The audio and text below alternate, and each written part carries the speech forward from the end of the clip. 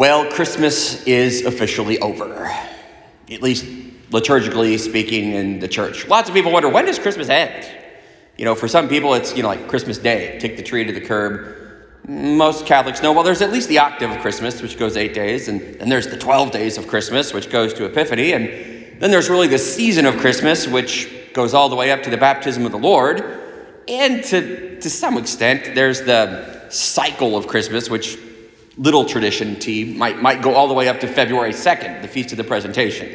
So although we took down all the Christmas trees and stuff, it's still okay that we have some poinsettias. After all, they're still alive. What are you going to do? Throw out a good poinsettia? They're still kind of nice. And I've still got my little nativity scene up, as you can see on the Sean the Baptist show, because there's a tradition of going to February 2nd for nativity scenes. But nonetheless, basically Christmas is over because, as we see, we've changed colors. We're wearing green now, which tells everybody, okay, Christmas is done, and we're now in ordinary time. It's not exciting. It's not Christmas. It's not Easter. It's just in between, so it's blah. It's ordinary. Well, okay, that's not exactly correct. Because, of course, with Jesus, there is no, blah, ordinary. But it's also a little bit of a bad translation, because we hear the word ordinary in English, and we think, nothing's happening. It's just blah. Well, in Latin, which is where all of our liturgy is translated from, you won't find the word ordinary time or anything like it. What you find is the Latin phrase tempus per annum, which means time through the year. Well, that sounds a whole lot better than ordinary, because time through the year might actually be kind of exciting. In fact, a lot of important things happen through the year. Yeah, it's not Christmas, it's not Easter, but newsflash, most of the year is not Christmas or Easter. It's in between those two big things. So I think it's important that we not fall into the trap of thinking that somehow we should be living from one big exciting moment to the next. Because the church really doesn't do that in the church calendar either. And it would be a mistake to try to do that with our lives, which I'm as guilty as this as anybody. I like excitement. I like miracles. I don't like ordinary, really. I like it when the playoffs are here. I like the Super Bowl, especially when the Chiefs are in it and they're scoring more points than the other team. I like exciting things. But most of life is actually not so exciting. Most of life is kind of ordinary, blah. But here's the thing. If most of our life is lived in those in-between moments, that's actually the most important time, because we don't need too much help getting excited about Christmas or Easter. But all that other time in between is, well, it's kind of important because that's where we live most of our life. So I like how in the Latin also, in the extraordinary form, or the Latin Mass from before Vatican II, this time isn't even called ordinary or anything like that. These days right now, these Sundays, these are the Sundays after Epiphany. And when we get to the other part of ordinary time after the Easter season, those Sundays are called the Sundays after Pentecost. There's nothing ordinary about that. They're telling us, okay, we met Jesus in the Epiphany. We celebrated this beautiful feast of Christmas. Like the Magi, we went to the manger, we encountered Jesus. We heard the voice of God at his baptism proclaim who he is. We've seen him turn water into wine at the wedding at Cana. Now what do you do about it? I mean, that's really the time in which we live. These are the days after Epiphany. That sounds a whole lot better than ordinary.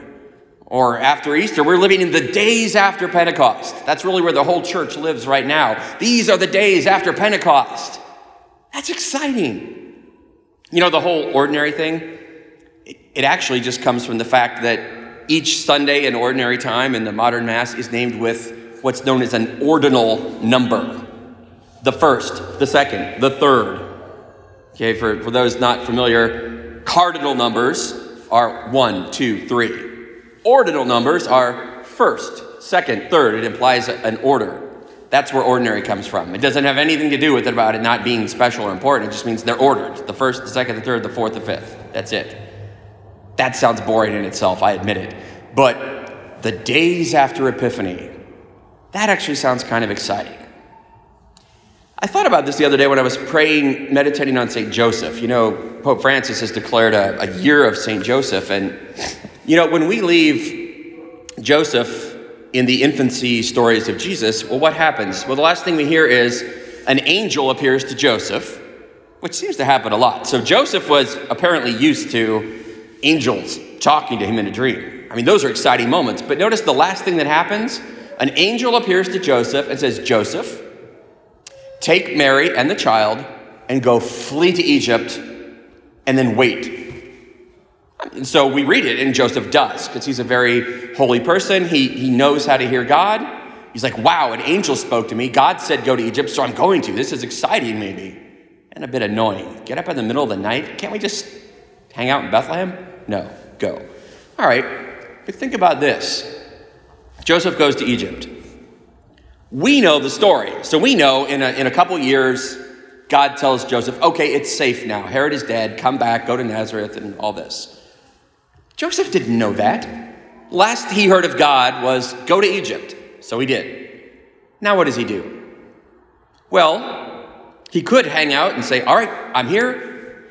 Now I'm just going to hang out and wait for God to do something big again. When will God speak again? I'm just going to wait. Well, Joseph didn't know if it was going to be a week, a year. Maybe he would die in Egypt. Joseph didn't know. Imagine yourself being Joseph in Egypt, waiting for the next big thing. Joseph wasn't hanging around waiting for the next big thing. He's like, well, I'm here. I'm going to get to work. Joseph probably set up his little carpenter shop now in Egypt and helped people and built stuff. And in fact, there's a tradition of this in Egypt to this very day, that Joseph, in fact, was a carpenter and did his thing because he didn't know how long it would be until the next big thing. I think that's a great kind of spirituality for us to enter into right now. We don't know when the next big thing will be. I mean, we know Easter is coming liturgically, but what about our lives? I know sometimes I get into a funk kind of where I'm like, all right, this isn't very exciting. When is God going to do the next big thing? You know, especially as you get on in, faithful commitment to marriage over the years, and there's transitions. You're like, okay, here we are, we're doing it, but it seems kind of blah. Is there something big coming? When's the next big thing?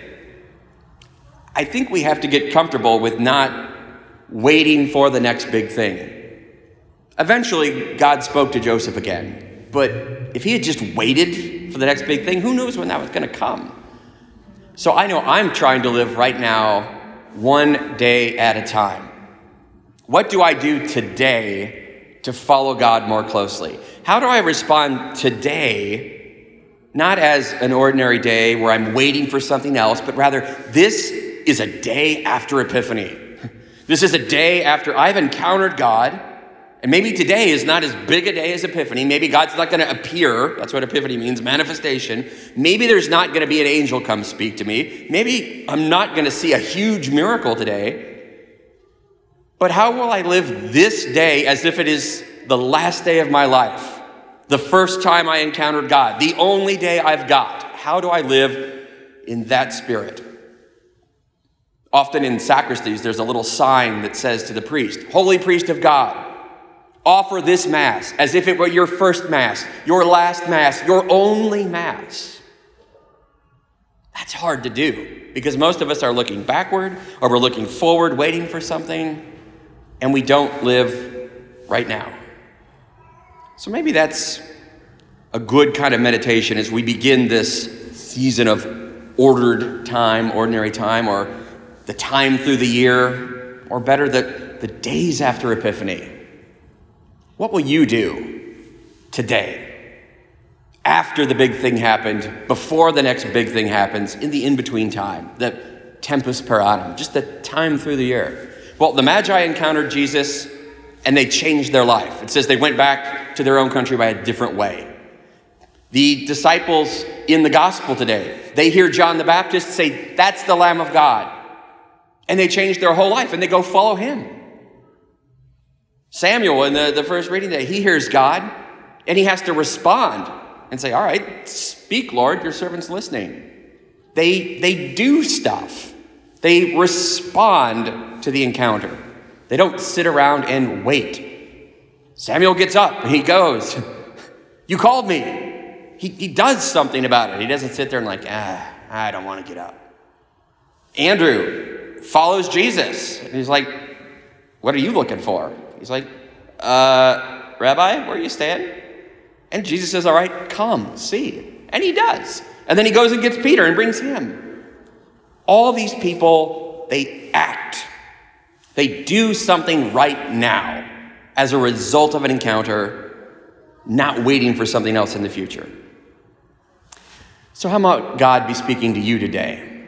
Maybe you feel right now your life is a little, we're waiting for COVID to be done. When can I not wear a mask? When do I get to go out and hug people and do normal things? And we could be waiting and waiting and waiting and waiting, and we'll waste our whole life waiting in blah ordinary.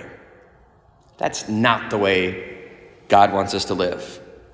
You have encountered God. You've been at the Epiphany. Now, how will you live these days after Epiphany?